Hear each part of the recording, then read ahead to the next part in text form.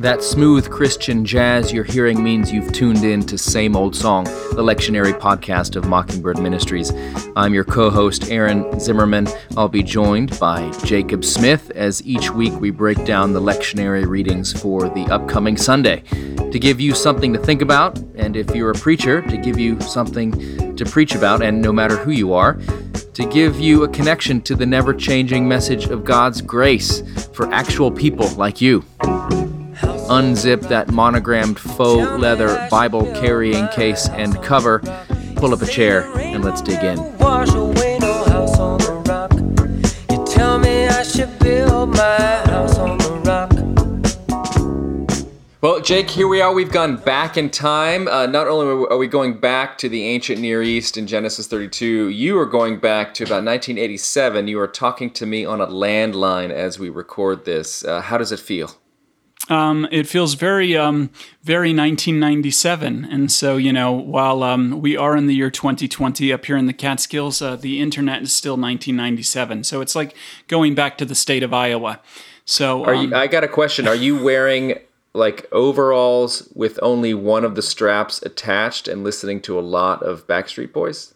No, I'm wearing one of those, I'm wearing a beige romper like they do in the Catskills in The Marvelous Mrs. Mabel. So hey, you're like Abe Weissman. That's got to be one of my favorite scenes of all time. So I'm grateful for you for that reason and for many others, including your biblical insight, which we will use as we now talk about Genesis 32, where Jacob wrestles the angel, as it's called, although we're not sure if that's who that is. Romans 9, where Paul talks about his desire for the people of Israel, and then that they would be saved. And then Matthew 14, where Jesus orders a bunch of pizza for a huge crowd of people at Coachella. Yeah, absolutely. So I love that. Jesus and Coachella. So anyway, he would be there, man. He would be there. He'd be like, he'd be helping out the people. He'd be the hit. He'd be the hit. And so, but we begin with another man in the middle of the desert, but instead of lots of people around, he's found himself, as the scriptures tell us, all alone.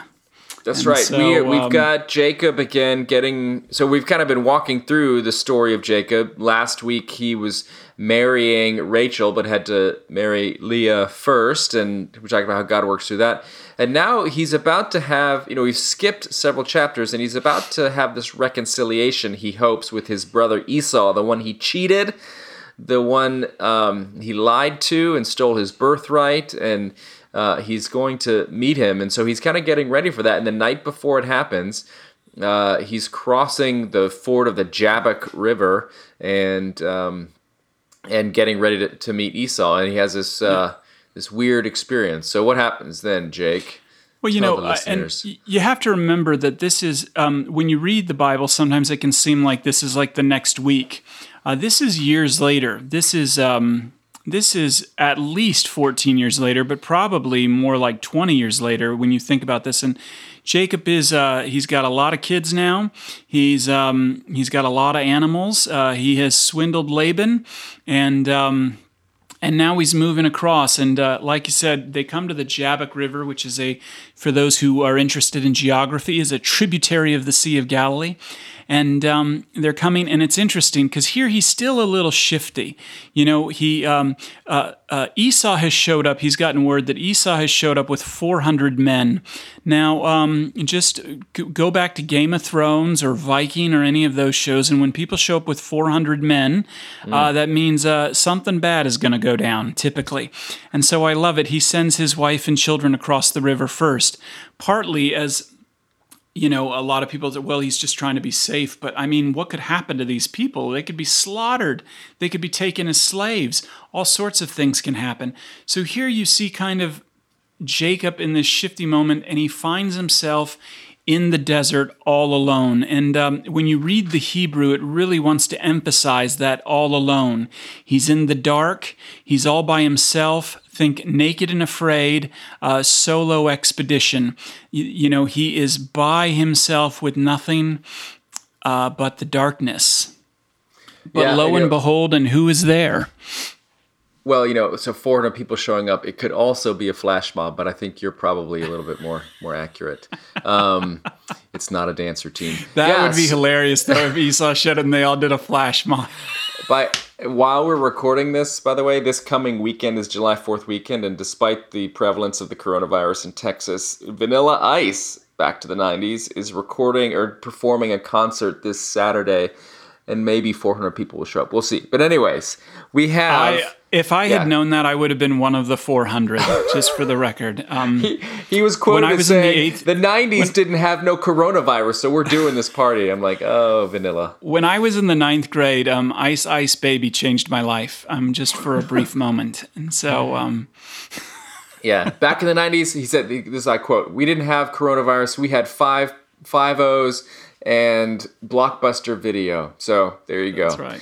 Robert Van Winkle. Anyways, back to the text. So Jacob is there alone. This incident is quoted by Bono in U2.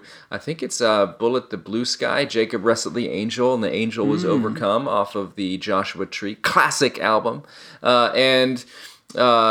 But it's not necessarily an angel. The text says a man, and it's left intentionally mysterious, and we get some clues because the man renames Jacob Israel, which means to strive with God or wrestle with God. And the person who gets to rename people usually in Scripture is God.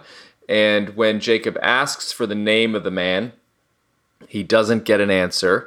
And then Jacob names the place Peniel, renames it, which has an alternate spelling, which we see in verse 31, Penuel, but it's the same place. And it means the face of God.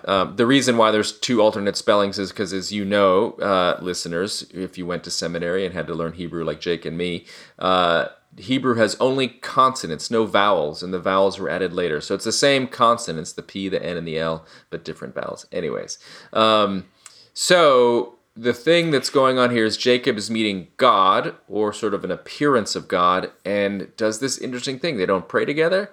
They wrestle. They put on those like little wrestling unitards and go singlets. At it. They're at it. So what and why, Jake? Why is this happening? Let me set you up with a rhetorical question. Well, I think because they are Jacob is encountering God here, and what human doesn't wrestle with God? What human doesn't want his own will over the will of God? But the will of God will prevail, and I think this is very powerful to remember. Like, you hear some of the arguments that this can't be God because, Jacob, like, he can't beat Jacob. But think about this as like a father wrestling with his son. This isn't the full brute strength. And but there is what's being illustrated here is that in the dark and alone, every human strives against God. We want our way, not God's way. But in the end, God will have his way, and he indeed changes Jacob's name, changes Jacob's life from this moment on, and at this very important place, and he does it by basically knocking Jacob's hip out of place and marking Jacob forever. And the truth is that in the midst of our moments where we're striving with God, we need to remember that we have been marked by God as well. Marked, though not with the breaking of a hip, but with water, and sealed by the Holy Spirit in baptism, and marked as Christ's own forever. And it's interesting, we were talking about this, and I told you before we were recording this, I always take a look at the places where where the patriarchs went, because sometimes there's a profound encounter with Jesus in those same places. And in Peniel or Penuel, you say tomato, I say tomato. There is this place isn't mentioned really in the New Testament, but this is the place where Jeroboam fights Rehoboam, and the kingdom of Judah and Israel are separated. And this wonderful place is forgotten. And it's so easy for us to forget that we have been marked as Christ's own forever. But never, the good news of the gospel is that God never forgets you, and he never forgets your name, and he's given you a name, and that name is that he loves you very much. The banner over you is love. And so whatever happens, no matter the striving, you know that God loves you by virtue of your baptism, because that points to Jesus, where he's laid his life down for you. Yeah, and I mean, Jacob here has, this statement in verse 29 or verse 30, I have seen God face to face, and yet my life is preserved. This is where Jacob is realizing he's just dodged a huge bullet because of the grace of God. He thought he was just wrestling somebody, and it turns out he wasn't. And this is where, as you say, it's like a father wrestling a child. You don't use your full strength. God here has not, in appearing in this human form to wrestle Jacob, has not turned his strength up to 11. He's pulled his punches. He's barely gotten out of first gear here. And this is a way of God showing mercy to Jacob. Jacob, who again, he knows he's about to face judgment because he's going to go meet Esau, who he did dirty a long time ago. And so he's got something on his conscience. He meets God, knows that he's a sinner, and yet God does not execute judgment. He leaves him marked, but preserves his life. And so this is where Jacob realizes he has received God's grace, and that's a powerful encounter. Absolutely. So we then come to Romans chapter 9, verses 1 through 5. Yep, and Paul is getting sort of to the end of Romans, but this is beginning a long discussion. He's dealt with what is the gospel, and then which was, the grace of God for sinners. The wages of sin is death, but the grace of God in Jesus Christ. So kind of this explication of the gospel. Then the dealing with the charge of antinomianism. If there's so much grace, does that mean we can just get away with everything? And Paul has to go into a long explanation of that. And last week in Romans 8, just, we're more than conquerors. Nothing can separate us from the love of God. No condemnation, all that sort of stuff. And now we get into this question that troubled Paul. If Jesus is the Messiah and has offered this grace to all and has brought the Gentiles in and all of that, what about the Jewish people? What about the nation of Israel, his own people? And you get this beautiful picture of Paul here, his own personal emotions regarding his people. He says, these are my kindred, the Israelites, and everything belongs to them. And he says, not only I wish if I could die so that they could come to faith in Christ, I would. He says, I wish I could be cut off from Christ for them. I wish I could. I would rather go to hell. I'd rather be damned, as he says, accursed, if I could save them. And it just shows his own great sense of love for his people. And Paul, ever the missionary, the Pharisee who persecuted the Christians, now wants. He would even give up Christ if they could become like he is. Yeah, I think this is very powerful, and what Paul understands is that Jesus is the truth, the way, and the life, and nobody comes to the Father but through Christ. This is part of his major argument in the book of Romans, and connecting it. And this isn't a new religion. This is a fulfillment. This is a fulfillment of Judaism, mm-hmm. You see the seriousness, and I think on one level the church has lost profoundly the importance of Christ. We're basically all functioning, here's a word for everybody, henotheists. That means that we believe in one God, but there are many ways to get to him. And Paul understands that this is not the case, and it breaks his heart. And so he sees evangelism as important, and this is why the church needs to see evangelism as important, because salvation is at stake. But this is what Paul is getting at here in Romans chapter 9, is that this is what God is all about, salvation. From the beginning, the glory, the covenants, the giving of the law, the worship, and the promises. To them belong the patriarchs, and from them, according to the flesh, comes the Messiah who's over all. That God has been working through this imperfect way, to bring about a perfect salvation. And that salvation is freely given to the people of Israel. That salvation is freely given now to the whole world. But this is what it's all about right from the beginning, salvation. And that's what we're not talking about, so that people will stop smoking or people will stop chewing or people will stop, watching rated R movies. This is about life and death. And, when we realize that, we realize how important evangelism is and the sharing of this gospel, because it's for the salvation of the whole world. That's right. And I think also, one other note here that you can talk about is that Paul's failure to win over his people is another indication that you can be filled with the Holy Spirit, you can be a faithful witness and a faithful Christian, and still experience massive failure in your ministry. So, and there's just a real personal note here for Paul that his own people whom he would, and whenever he went to a place, he'd always go to the synagogues first. I mean, these were his people, and he loved them. And there's probably someone in your life that you love and would love to see them come to faith.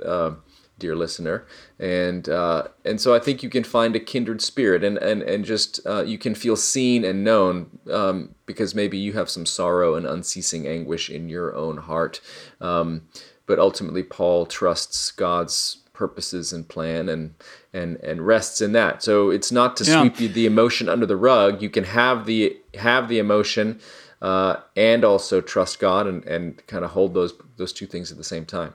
So there's a beautiful illustration of that in the life of Saint Ansgar, who was a great Scandinavian saint, and he was sent by the Franks to missionize the Vikings. And anyway, his ministry and his career was a total failure up there.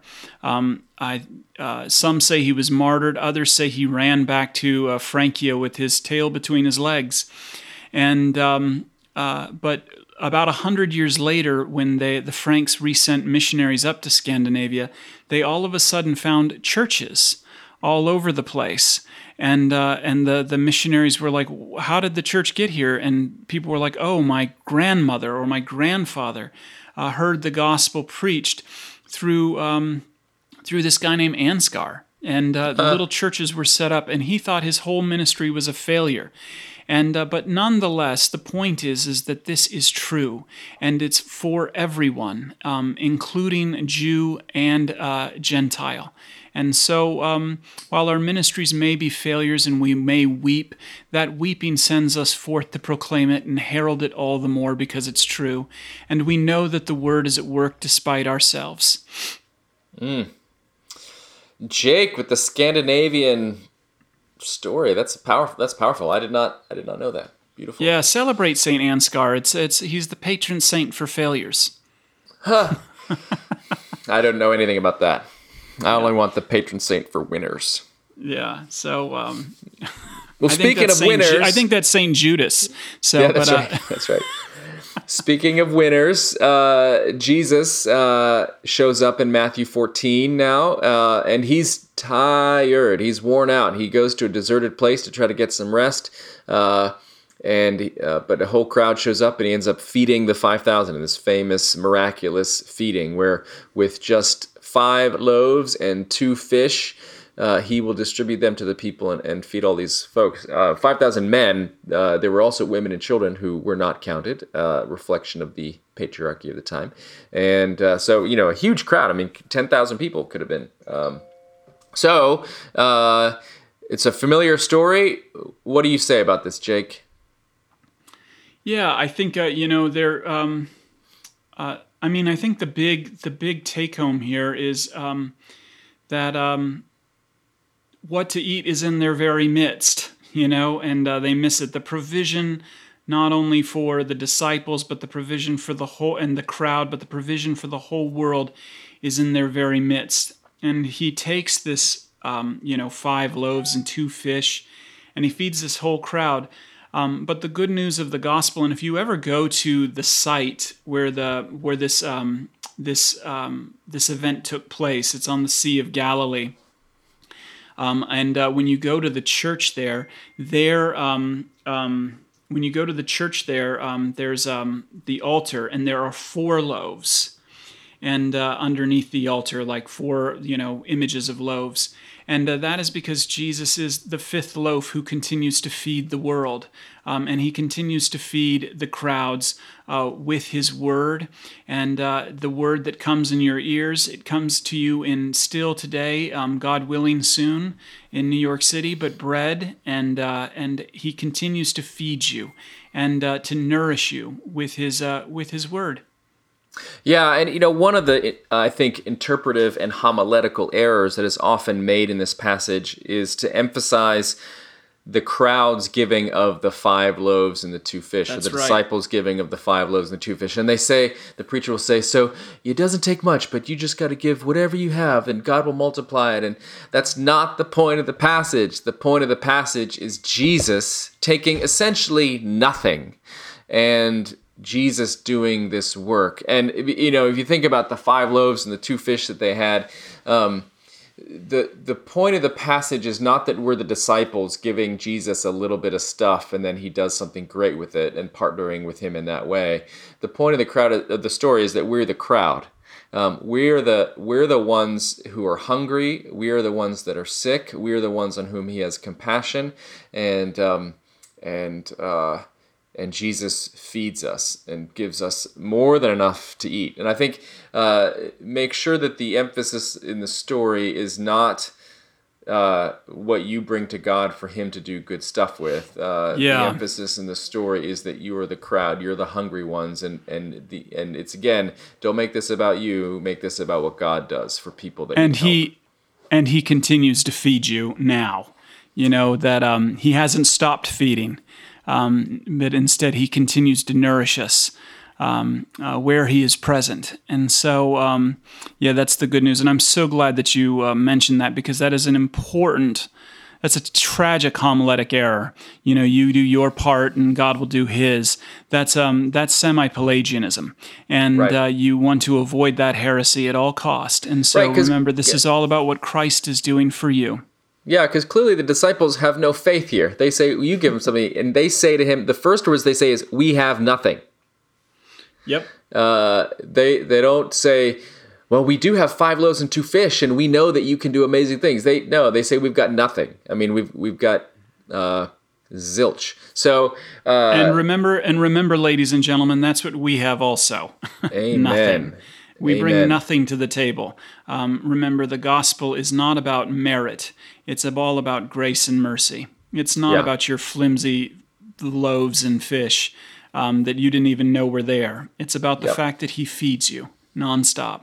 Yeah, I mean, and the other kind of subtext here, when they say we have nothing here but 5 loaves and 2 fish, what they're really kind of saying is, Jesus, we have nothing, and if we give it away, we won't have anything for ourselves. Like, we brought this for us. All we have is our lunch, Jesus, that we brought, and there's 12 of us. I mean, it's barely enough for us. So you can kind of almost picture them whispering to Jesus, we have nothing but these 5 loaves and 2 fish, which we were saving kind of for ourselves because we're hungry too. And Jesus, classic, just bring him to me. Like, this is what we're doing. Yeah. And so... this is not about the disciples being faithful with a little, and so God is going to do a lot through them. They are clearly faithless, and Jesus does it all, which is the good news. Right, and there's something very, very powerful there too. Like, that's the exact opposite of the way St. Paul feels in Romans. Yeah, like heartbroken. There's nothing I can do, but nonetheless, this is true. They're like, well, this is ours, and Jesus is giving away anyway. You know what I mean? That's right. And nonetheless, this is true. So you bring nothing to the table, remember that. But Jesus continues to give away for the salvation of the world. And he nourishes us in that salvation with his body, which is bread. Bread from heaven, given for you. And of course, in verse 20, when we find out that there are 12 baskets full of leftovers, this is a way of telling these 12 disciples, you didn't want to give this stuff away because you wanted to save it for yourself. But Jesus' mercy and compassion is so great that even for their selfish, self-absorbed hearts, he wants to provide for them too. This is a passage, as you said, Jake, it's about God's mercy for sinners, God's mercy for hungry people, God's mercy for sinners, God's desire to provide for them through Christ. And, you wanted to hold on to your 5 loaves and 2 fish, disciples, and I'm going to give you a basket full of food. So this is God's economy. He doesn't reward the people who do good. He gives everything to people that deserve nothing because of his great love. This is the one who has compassion on people, including you and me. Amen. Well, that seems like a great place to kind of bring it to a close. So and now I'm going to go get a fillet of fish. Oh, nice. Well, enjoy it, and remember to keep your mask on when you go into McDonald's, Aaron. That's right. All right, don't touch your face. All right, God bless. Bye. Somebody's looking, somebody cares, somebody wonders what you're doing today. You know we crucified him, buried him, but 3 days later, well, the stone got rolled away. And Thanks for listening to Same Old Song, and we hope you found some nuggets that will be helpful either in your preaching or just in your life. If you liked what you heard, we would love it if you could leave a rating or review on iTunes. Dave's All will be sad if you don't. We'd like to thank the Narrativo Group for audio production. Keep that Bible by your bedside, ready to rock and roll.